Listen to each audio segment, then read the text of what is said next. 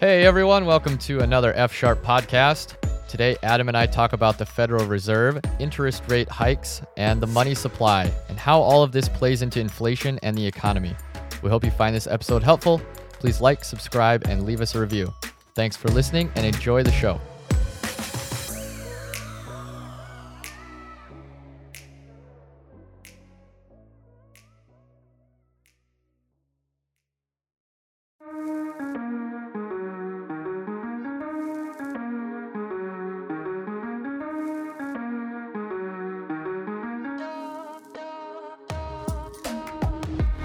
Welcome to the F Sharp Podcast, presented by Harmony Wealth, a podcast geared to educate you on all things financial. Co-hosts Tanner Bortnam and Adam Henning discuss various financial topics presented in a consumable and entertaining manner. Tanner is a certified financial planner, JD, and financial expert, while Adam is a marketing professional and small business owner. It's time to harmonize. Sit back and enjoy the episode. Your future self will thank you. Welcome to episode 14 of the Financially Sharp podcast. I'm Adam Henning, joined as always with our financial expert, certified financial planner, Tanner Bortnam. Tanner, how are we doing this morning? Not too bad. How are you, Adam? Doing pretty good. We're recording this at the end of February, so the Super Bowl is over. The Olympics have concluded. Did you watch the Olympics at all, Tanner, or Big USA pride, Olympic pride?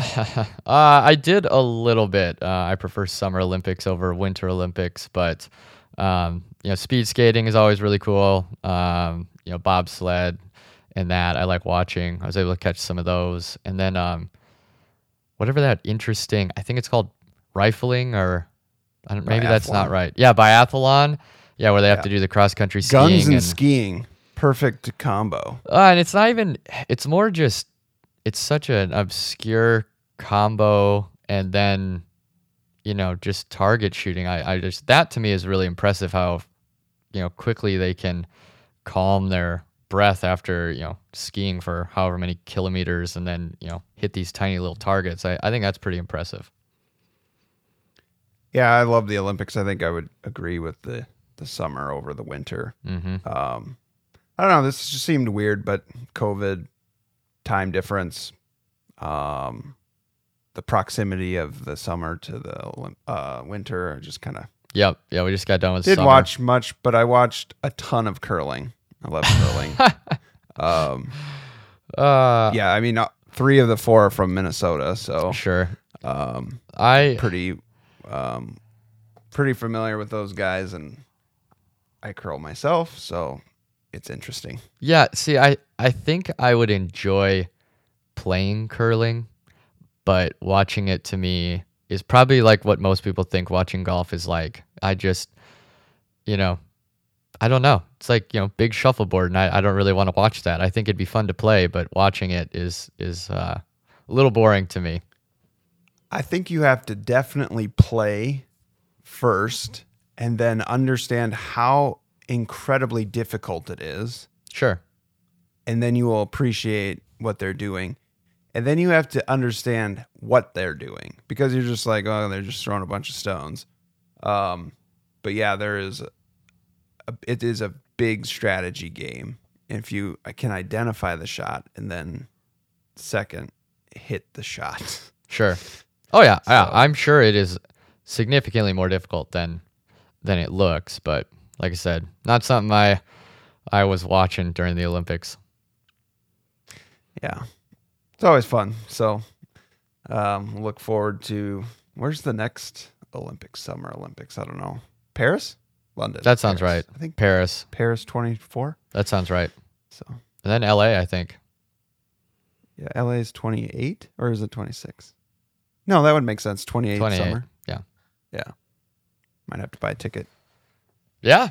Yeah. Who knows what the world will look like by then? I mean, no, that's a good point. Hopefully, well, I think I looked up the last Olympics that made money, I think, was LA in 92 or Atlanta in 96, just because of the infrastructure. So, I'm sure.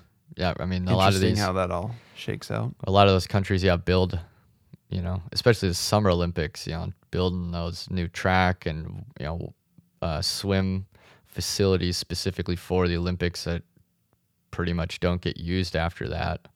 Yeah, big expense. Well, speaking of expenses and rates and interest rates and all that fun stuff, episode 14's topic is what are Federal Reserve interest hikes and money supplies. We're going to talk about reserve rates and money supply today, or in this episode. So what is your game plan for this episode, Tanner? Well, I thought this would be a really good time to kind of go over this. I know we had a previous podcast on inflation, and so we talked about that. That was, let's see, back in December, and that was more in relation to how it works with your financial plan. But with, I'm sure if you've been watching the news, we're all familiar that the Fed is expected to raise rates here come March. How much they're going to raise, we'll find out. But really just kind of talking about what does that mean? Like, what is a Fed rate hike? What does it do? Why are they looking at doing that? And then from my standpoint and my opinion, what is the money supply and the Fed balance sheet, and what does that look like? And why is that, again, in my opinion, more important for the Fed to focus on? And just kind of give people some, background on what all those things are, so that when it comes up here and through the next, oncoming months, we just have a better idea of what that means. Is this ongoing, or is there a specific thing that's happened already that we can brace for, or when can we expect the hikes to happen? Yeah, they're expected to happen here to start here in March. So let's start with that. Let's go over the rate hikes, and then the second half can be the money supply. The rate hikes are expected to start here in March. What they are is the Federal Reserve sets the federal funds rate. And what that is the interest rate that banks can borrow money from the Fed.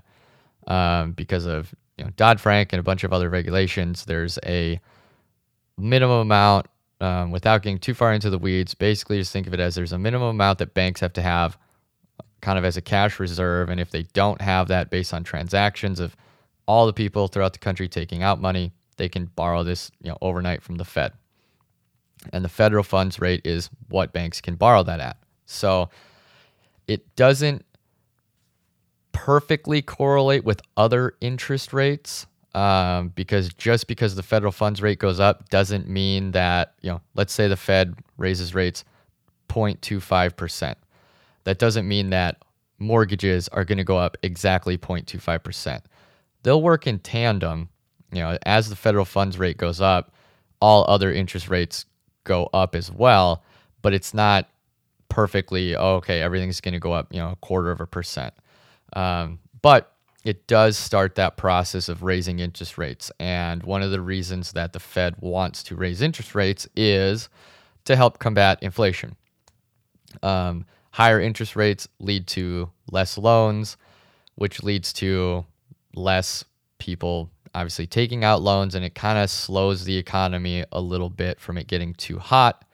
And a hot economy tends to have higher inflation. And so by not making the money as easy to get to because interest rates are higher, it will slow the economy a bit, and then in turn should help lower inflation. So that's kind of the theory of what the Fed is looking at with interest rate hikes. Trying to correct the market. When was the last time that this or Federal Reserve interest rates hikes happened, or sure, well, the government intervened to help correct the market? Yeah, so I mean, the Fed is always moving rates. Right. Thinking about probably the last time, everyone remembers the financial crisis of 07, 08, and into 09. Throughout that, when the crisis was starting to happen, the Fed lowered their interest rates, which made it easier for people to take out loans because interest rates were lower, and they were trying to help spur the economy. They're trying to help lessen the blow of the recession that was happening, because as more people take out loans, more money is out there moving in the markets and spurring economic growth by either starting a new business or buying supplies or materials or whatever it may be.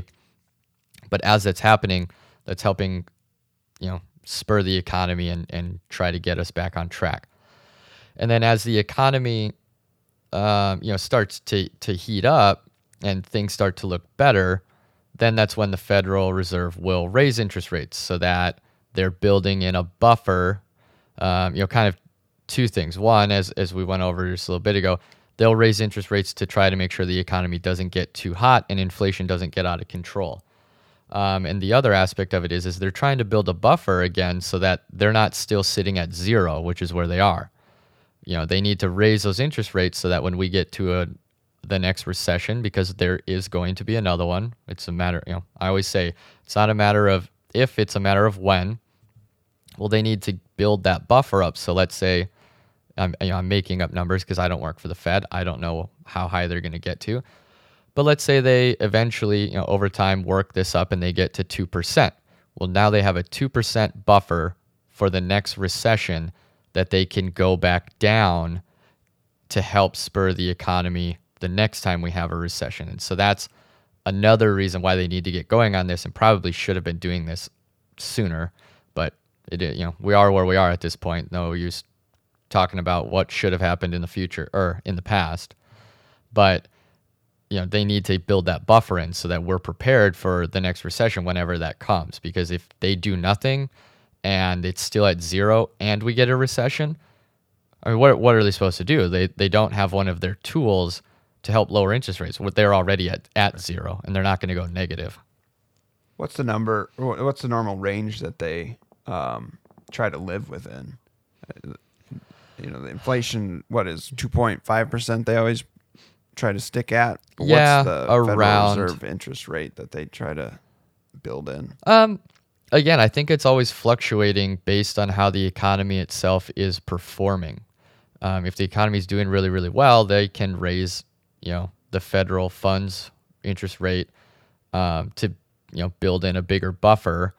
But what they're trying to do, the two main goals of the Fed is full employment, and I believe it's technically called like a reasonable rate of inflation, which is somewhere between 2 and 3%. And right now we're way above that, so that's why they want to obviously raise interest rates, help pull that inflation number back and get it to that more reasonable long-term inflation. So when they do this, they're raising interest rates, how long is there historical data that you can use to project or forecast how long it will take to kind of correct the market and bring it back to supply back down? Or is that a crystal ball and we'd be rich if you could project that? More of the crystal ball. So there is historical data. Typically the first rate hike, again, the first rate hike doesn't impact the markets themselves all that much because it's expected. It's once, they start getting more and more and more rate hikes in there. As of the time that we're doing this recording, we don't know what the Fed's going to do yet here come March, but the estimation is, either a 0.25% increase or maybe a 0.5% increase to start it off of the federal funds rate. And then it's expected that they'll raise rates, anywhere between another 3 to 5 or 6 times throughout 2022. Again, no one really knows at this point, and until the Fed tells us what their game plan is, we don't know what it is. But what it does, as it keeps getting higher and higher, So you get into those later stages of interest rate hikes, that's when it can, have more of a detrimental effect on really cooling the market. Again, the higher interest rates are, the more expensive it is to take out loans, which means less people are taking out loans, which means less economic activity is happening. And so, I think that's probably going to be more indicative of what would happen is when we get to that point. If we get to that point, I guess. I don't want to try to predict the future, but when we get to the point of they're in their 6th rate hike or whatever, we're probably at that point going to see a lot more slowdown than we will just with this first one. From a day-to-day financials budget standpoint, but also from a portfolio standpoint, is this a timely opportunity to take advantage of in terms of some financial decisions, or is it bad for some things? What are some of those good, bad things while the interest rates are low, or should we wait for some things? Like, I know that's a very broad brush question, but yeah, I mean, it's going to be, again, going back to the financial plan you have, with your advisor that you're working on. There's some pros and cons to a lot of things. Obviously, if you were looking at taking out a loan, doing it as soon as possible is better before rates start going up. Now, on the flip side of that, housing prices, across the country are astronomically high. So, do you rush to get a lower interest rate loan, but potentially overpay on a house because housing is way high? That's dependent upon where you live and, who you're working with. As far as like the markets go, a lot of this is already priced into the market. So these decisions needed to be made, in January, December, stuff like that, to reposition your portfolio, into different areas that do well in a rising interest rate environment. I know we talked on a couple podcasts ago or a couple episodes ago about, financials, for example, tend to do well in a rising interest rate environment. Well, we know that interest rates are going up, so a lot of that is priced into those financials at this point. So it's not like you should, the Fed's going to raise rates here at some point in March, let's buy right now. No, you needed to be buying 6 months ago, 4 months ago. It's that ship has sort of sailed as far as the main growth on it. Now, is there still going to be growth in the financials? Sure, of course. But, for kind of your bigger bang for your buck, needs to be more of more well thought out, I guess, and should have been, hopefully your advisor was working on repositioning your portfolio, several months ago.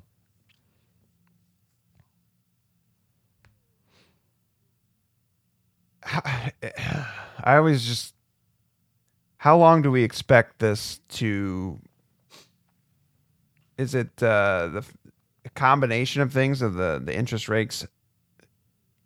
rate hikes and supply kind of evening out and catching back up after the pandemic to solve this oversaturation of money and the money supply? Well, we've been sticking with the interest rate hikes first, and we can move into the money supply if for kind of the second part of this. So that's a question more for that. Or did we not touch on anything? Not yet. Everything so far has been, rate hikes, but, right. kind of. But is there anything else that you wanted to touch on with the interest rate stuff? Yeah. Or? Yeah. I mean, I can answer that question. Just have it, in terms of rate hikes, how long can we expect this to go on? I would say, barring some unforeseen, which I know, gets thrown out a lot in my industry, but it really is, barring something unforeseen, I think we're going to have a series of rate hikes that, tries to get tries to get the inflation under control. And the hard part for the Fed, while, I know they're catching a lot of flack for not starting early and, but the thing is data, hindsight's 2020, and it's really going to be dependent upon how sticky this inflation is. If supply chains continue to take longer than expected to work themselves out, they may have to raise rates longer than they would otherwise want to, because inflation may stay high solely because there isn't enough supply, to meet the demand.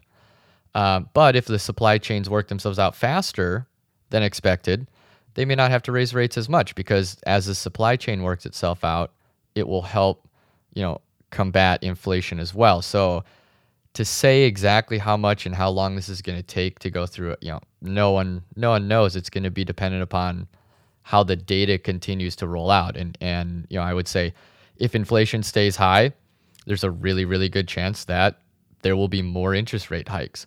But if inflation comes down, well, now they don't have to have as many interest rate hikes, because, inflation has brought itself down. It's working. They don't need to keep, raising interest rates to try to bring inflation down even more.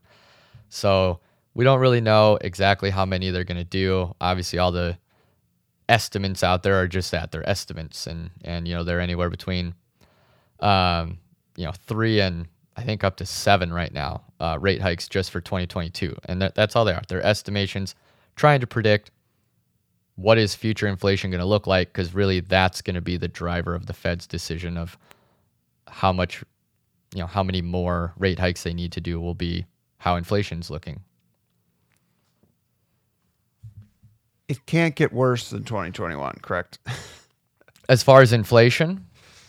Yeah. I mean, I will say it shouldn't, but I mean, it definitely could. And that's not to scare anyone. It's just there's always a chance that it could. I mean, if let's say we get, coronavirus 5.0 or whatever number we're at right now, and governments around the world decide to shut down their economies again,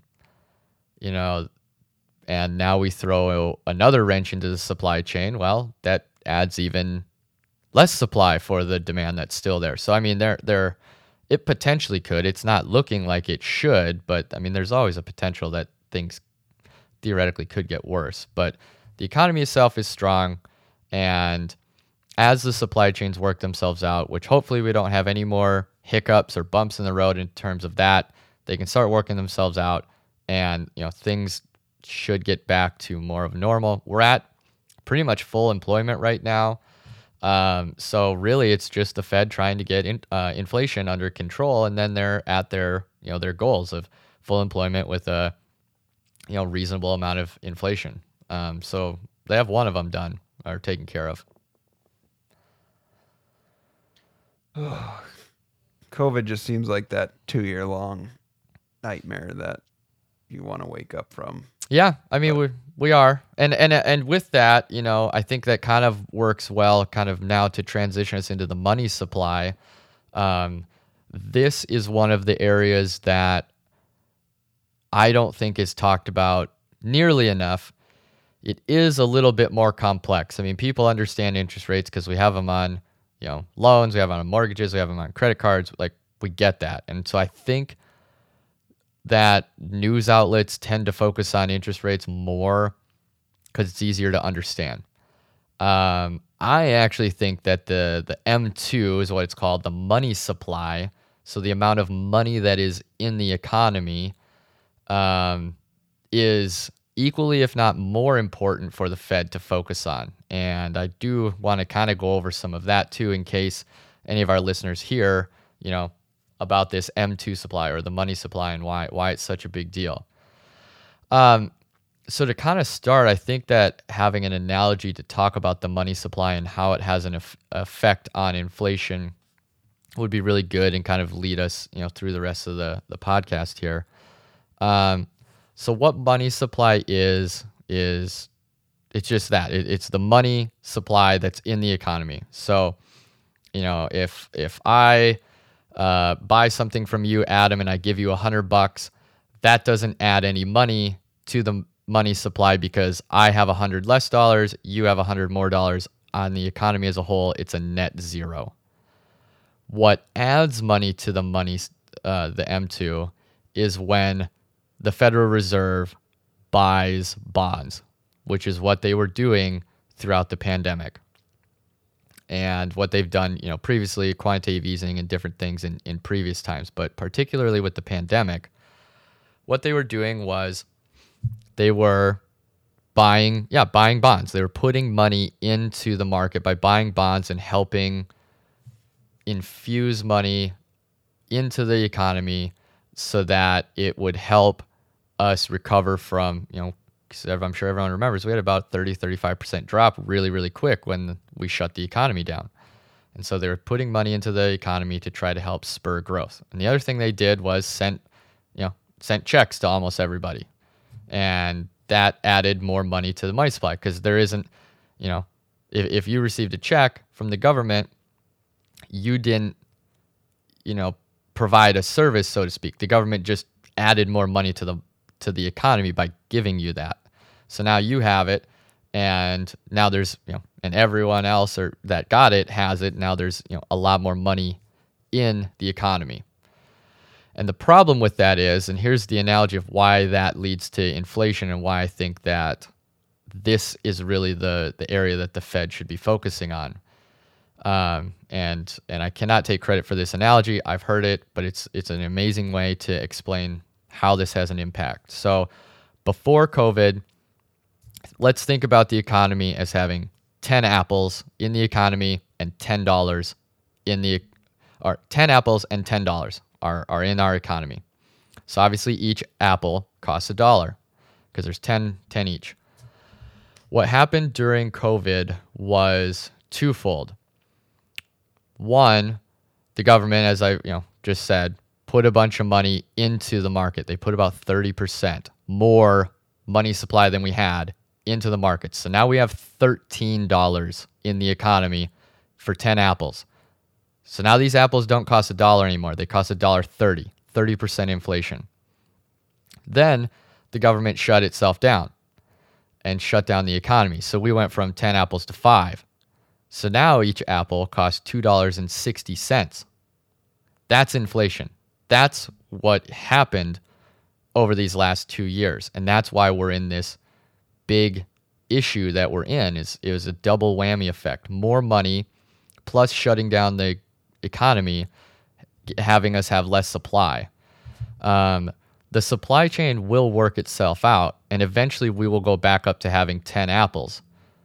But we need one of two other things to happen. Either we need to become more efficient as a country and get ourselves to making 13 apples so that we're back to even of each apple is worth $1, or what is more under our control is the Fed can, instead of buying bonds, they can start selling these bonds back, which takes money out of the economy and will bring that $13 in the economy down to 12 and then down to 11 and then hopefully back down to 10, get us back to equilibrium. And that, in my opinion, and a lot of other top economists' opinion, is the most powerful way that the Federal Reserve has to address inflation, because they have direct control over selling bonds. And as soon as they sell bonds, money is now out of the economy, and inflation should directly start coming down because there's less dollars out there to buy the supply that we have. Does that all make sense? Yes. Yep. Good. For my pea brain. Not the apples. Yeah, not trying to say that. Just it's a very basic analogy of what happened. Now, obviously, we don't just have 10 apples and we don't have just $10 in the economy. We have trillions of dollars that we're working with. So this is going to be a very big undertaking for the Fed to get their balance sheet back in order and sell some of these assets that they have. Obviously, it's a complex issue, but in your opinion or other people's opinions, did it have or has it have had the effect that they intended? It just seems kind of like a bad idea that they infuse so much cash into the market. And obviously, we were working in uncertain times and a pandemic that we've never seen before. But yeah, I mean, I can't say that everybody was it's it seems like, oh, I got free money from the government. Why isn't it always like this? Or B, let's buy some things that we don't necessarily need, and we're buying wants instead of needs, when that cash infusion was probably intended for rent and some things that are needs. But I mean, I think that question right there is as complex as, what situation that the government, was in. Like you said, we've never had a pandemic, like this. We've never shut an economy down. I think was hindsight's 2020, and in acknowledging that, I think that was the biggest mess up. Our economy has millions and millions of pieces just to deliver, a computer to your house. For you to buy a computer, there are millions of pieces and situations and people that all have to work together to get you all those components from different places, mining the whatever type of resources that are in a computer, because obviously I don't build them. I don't know exactly what's all in here. Then bringing all that, then someone has to transport. So now you have transporting, and then you have people who did the logistics of the transporting. And then, there's millions of transactions that happen every single day that no one is aware of just to get us the things that we have. And by shutting down the economy completely, it's not a light switch.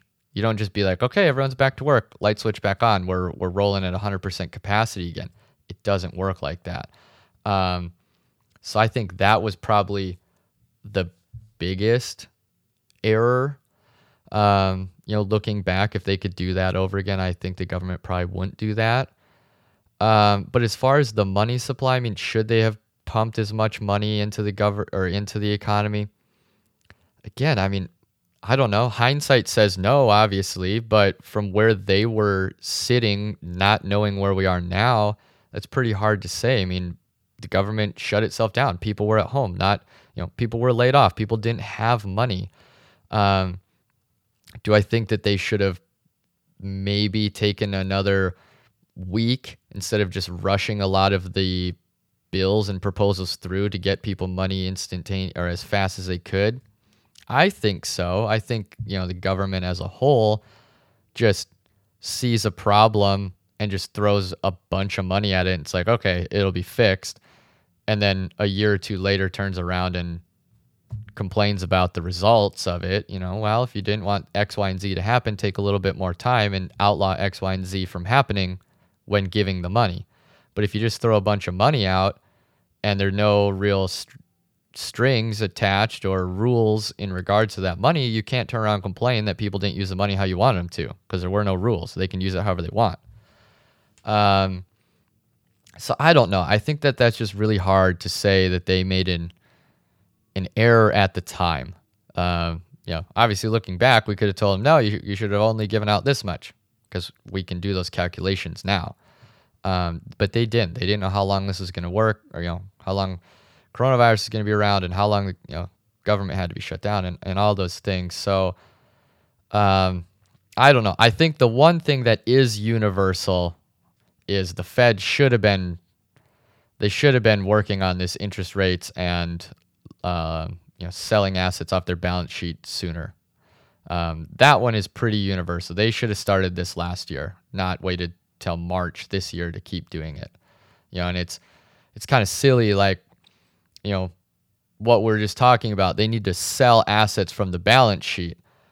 And in, I think it was December, they were still buying asset. They were still adding to the balance sheet when we didn't need to. So they were, inflation was high, and they were still buying, still causing inflation to continue to be higher. And at that point they said, well, we're going to lessen we're going to keep buying. We're just not going to buy as much. And we're going to lessen the amount we buy over the next 3 months and get to zero by March, and then look at starting to sell assets. And again, it's like, another analogy that I can't take credit for, but that paints this picture perfectly, is that's like digging a hole and knowing that you have to fill this hole back in and saying, for the next 3 months, I'm going to keep digging. I'm not going to work as hard and I'm not going to dig as much, but I'm going to keep digging and make this hole bigger and literally turn around and start filling it in. Like, just stop. They should have just stopped buying. Quit making the problem worse. So I think universally that's probably where most economists and people in the financial world would say is they should have started sooner, but we are where we are. So again, can't go back in time and change that. So they'll be working on raising interest rates and hopefully starting, selling assets off the balance sheet here soon too. So we'll get back to 10 apples and $10. Oh yeah. Yep. That's the goal.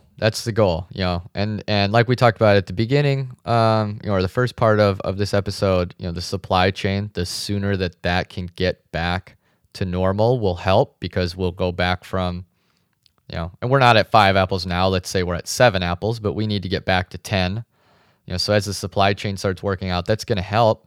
That's going to help a lot with inflation. But until they take that money back out of the economy, there's no real other way to get back to $1 per apple unless innovation and technology allows us to create 11 or 12 apples.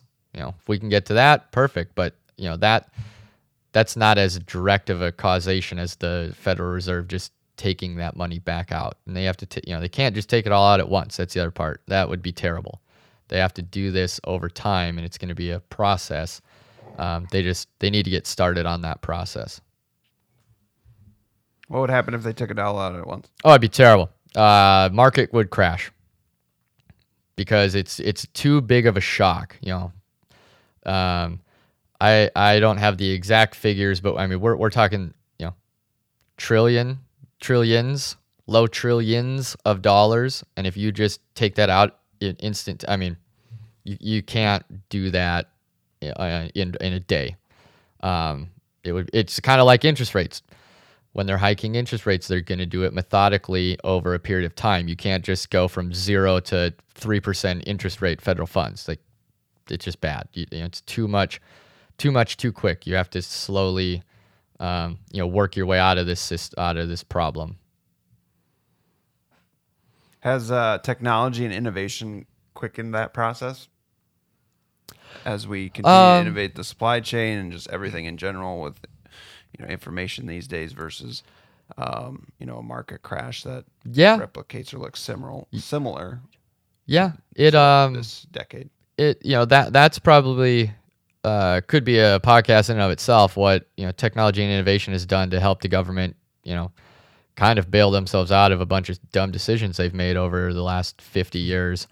But it is, technology makes, kind of going back to that supply chain, the more efficient we are, which typically goes through, technology or is provided by technology, the more efficient we are, the more apples we can produce.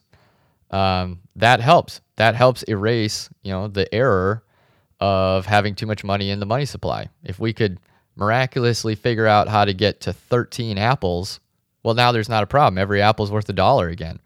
It's just, I feel like the government has really been a benefactor of technology taking off and continuing to innovate. And at some point, we're going to get out ahead of our skis, so to speak. Technology's bailed them out a lot.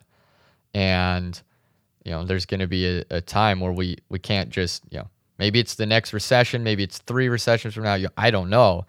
But I think there's going to be a time where we can't continue to keep doing the same things we're doing and just hope that technology bails us out and innovation and efficiencies bail us out.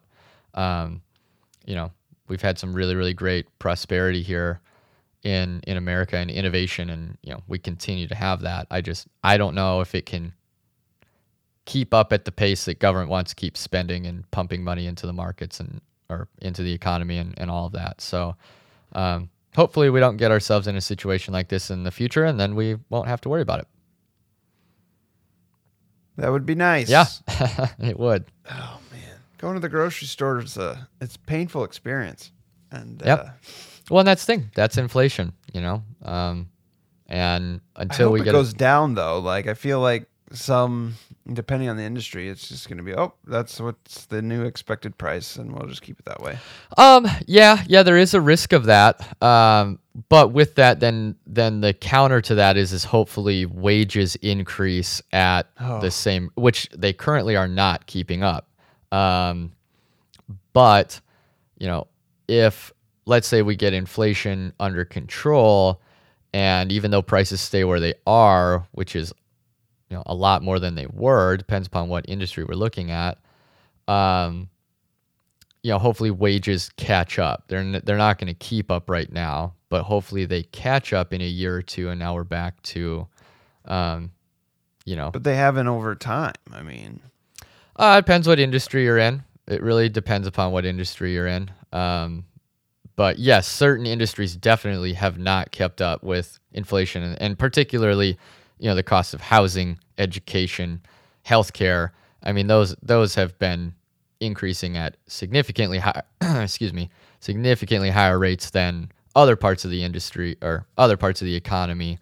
And it's just, I mean, it is a unfortunate, place that we're in, but it's supply and demand. Houses are the prices that they are because people are willing to pay that. And until people aren't willing to pay that, sellers aren't going to just take less money to, help out rising costs of houses. They're going to sell for maximum. I mean, that's what America's about, So capitalism. Yeah, the wages thing, that could be an episode, I feel like. Oh, for sure. No, I think we should put that in, for a future episode. It hasn't, and especially with the inflation over the last couple of years, because of the situation we're in now. I mean, it's making that a lot bigger hole that, wages are going to have to dig themselves out of. Now they're going up faster now than they have in, previous years. But again, they're still not keeping up with overall inflation. And, again, my hope is that we get inflation under control and wages continue to grow at the rate they're currently growing at so that they can catch back up, and hopefully get ahead. That's obviously the other goal. It needs to be ahead of inflation. We shouldn't just have a job that you start at age 25 and you get a cost of living adjustment that matches inflation so that you never actually prosper. You just continue to stay at the same level your whole life. Right. Ooh. Yeah, I think that definitely, I don't want to belabor or elongate this episode, but yeah, that could be a couple stories or things that I've come across the last couple weeks, that memes specifically, but I hope our generation, as we continue to get older, there's hope. That 4-letter word that's powerful and dangerous in the same right, but yep. My goodness, there's just some common sense things that I think we take for granted, and greed and a whole bunch of other things. It's just some common sense things that need to happen that hopefully, politics, right? Hopefully the next generation can, changing of the guard. Yeah, well, that's what our Congress is there for, and our elected officials. So yeah, hopefully they lead us in the right. I mean, that's what they're there for. Hopefully they lead us in the right direction. Are we really gonna trust? I'm just kidding. I got one last question. You got anything else, Tanner? No. I think that's good. But yeah, what's your last question? Well, we talked about apples so much. What's your favorite apple? I actually don't eat apples. You don't eat apples? Yeah, I like applesauce, and it's not that I don't like them. I'll eat like half of an apple, and I'll be like, okay, that's enough. And then it starts getting brown and gross, and so if I had to pick one, it'd probably be a Honeycrisp. But that is the correct answer. yeah. But otherwise, you want to know why? Why? It's developed by the University of Minnesota. Oh, well, how wonderful! That was a special apple species. Probably right. Yeah. Sure. Version. Yeah, it was developed at the University of Minnesota. So. One of us. Nice. Well, they're good. Yeah, I'm not a big apple. Like, it's Honeycrisp or nothing, because like you said, if you get a crappy, soggy apple, nothing is worse than a red apple that sucks and it's mushy. Yep. But all right, well, take your $13 and go buy 10 apples at the grocery store. You're welcome. All right, that'll do it for this episode of the F Sharp podcast. Thanks for listening. As always, we are committed to continuously providing the most accurate and relevant content and fun analogies. This episode was apples. Thanks to our listeners. If you have any questions or suggestions, please shoot us an email at podcast@financiallysharp.com. That's podcast@financiallysharp.com. Thanks for listening. See you in the next episode. This podcast is for informational and entertainment purposes only and should not be relied upon as a basis for investment decisions. This podcast does not engage in rendering legal, tax, financial, or other professional services. Investment advisory services are offered through Harmony Wealth, a registered investment advisor authorized to do business in states where registered or otherwise exempt from registration. If you have questions pertaining to your specific situation, please contact Harmony Wealth at 602-935-5155 or at harmonywealthaz.com.